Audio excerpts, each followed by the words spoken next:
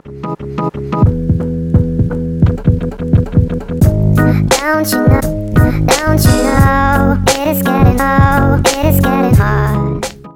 there, welcome back to one more new episode in Salesforce Cast podcast. And this is Teja. And people who don't know me, I train people on Salesforce. I'm an ex Salesforce employee, and I also run a website called salesforcecast.com.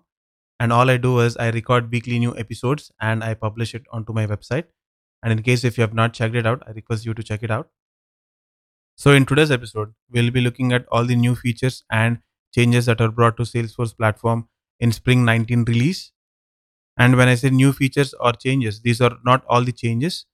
However, these are some of them which I felt are noteworthy.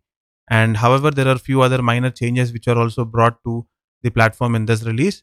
And I'll try to cover them in the coming episodes, or maybe I'll try to create a screencast on the minor changes which are published so that you can get a better hang of all the changes. And let us dive in. So, one of the first features about which we'll be looking now is pinned list views, and the name itself conveys what this actually does. Before this release, whenever we wanted to have a default list view, then we didn't have an option to get it working.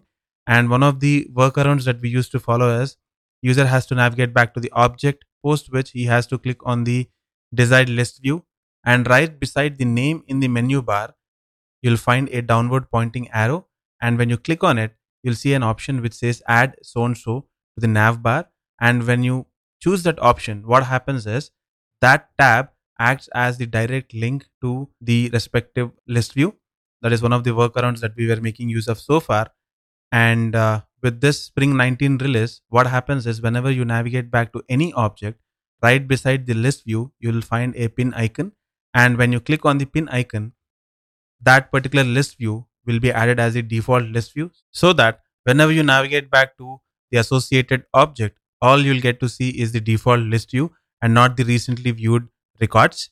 This particular feature will be really helpful to you if you have lots of list views, and in case if you're spending too much time fiddling with the list views. And the next feature that we'll be looking into is print a record page.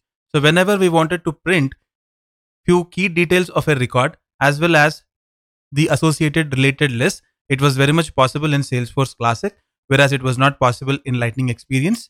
So with this release, Salesforce came up with a feature called print a record page, which is nothing but whenever you navigate back to quick actions. So whenever you click on that downward pointing arrow, you'll see something called printable view. And when you click on it, the printable view opens up. And when this printable view opens up, you'll find that few details are expanded and few details are collapsed. This is entirely based on the visibility of the details on the record homepage. Likewise, in the printable view, we can manage the visibility of all the details of the record, or we can deal with individual sections. Likewise, we'll also be shown list of all the related lists, and we cannot deal with the visibility of the related list. We don't have that option.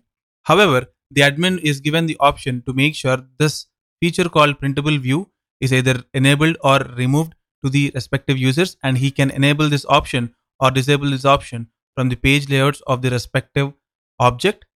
So this is it when it comes to print a record page new feature is concerned. And let us move on.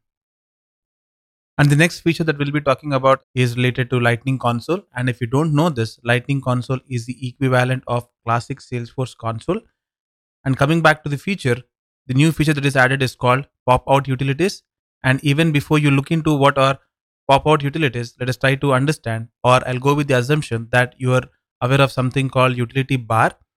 And utility bar always sticks to the bottom of the browser, and utility bar will have multiple utility bar items, and we can house Lightning components into utility bar items. And whenever user clicks on any of these utility bar items, what happens is these utility bar items kind of slides up, and when they slide up, on the title of the utility bar item, you'll find a pop-out icon.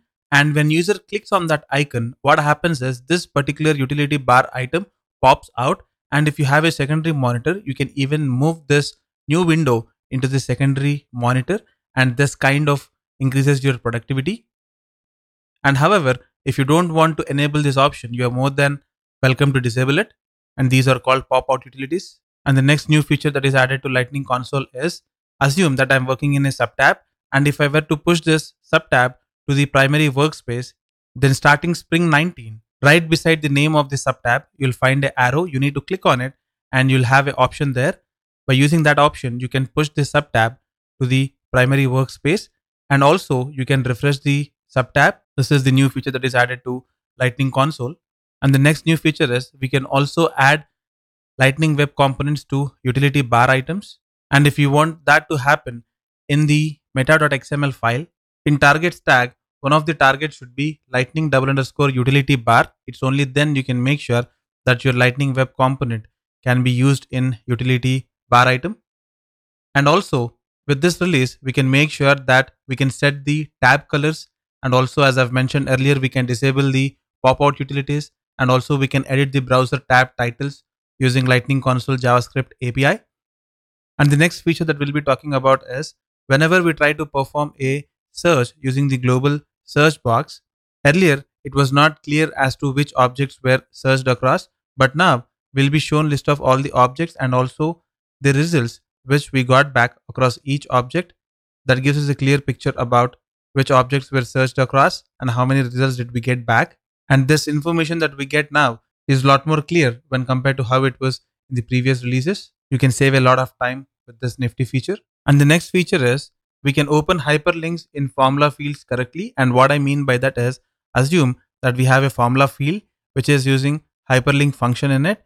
And when we are trying to open links in Lightning Experience, it was ignoring the target value, but now it is properly fixed. I cannot say that this is a new feature, but I would say that it is an enhancement kind of a thing to the existing feature, or you can also call it as fixing a bug. And the last feature that we'll be looking into is Lightning Schedulers.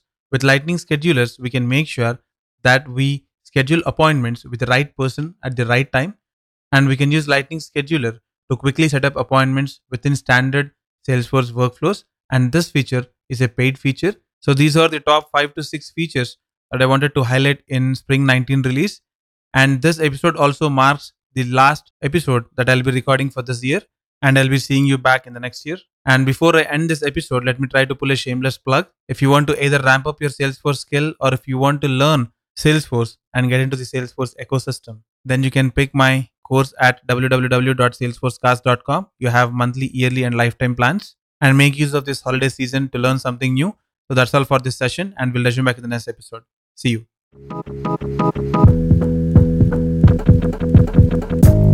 Don't you know?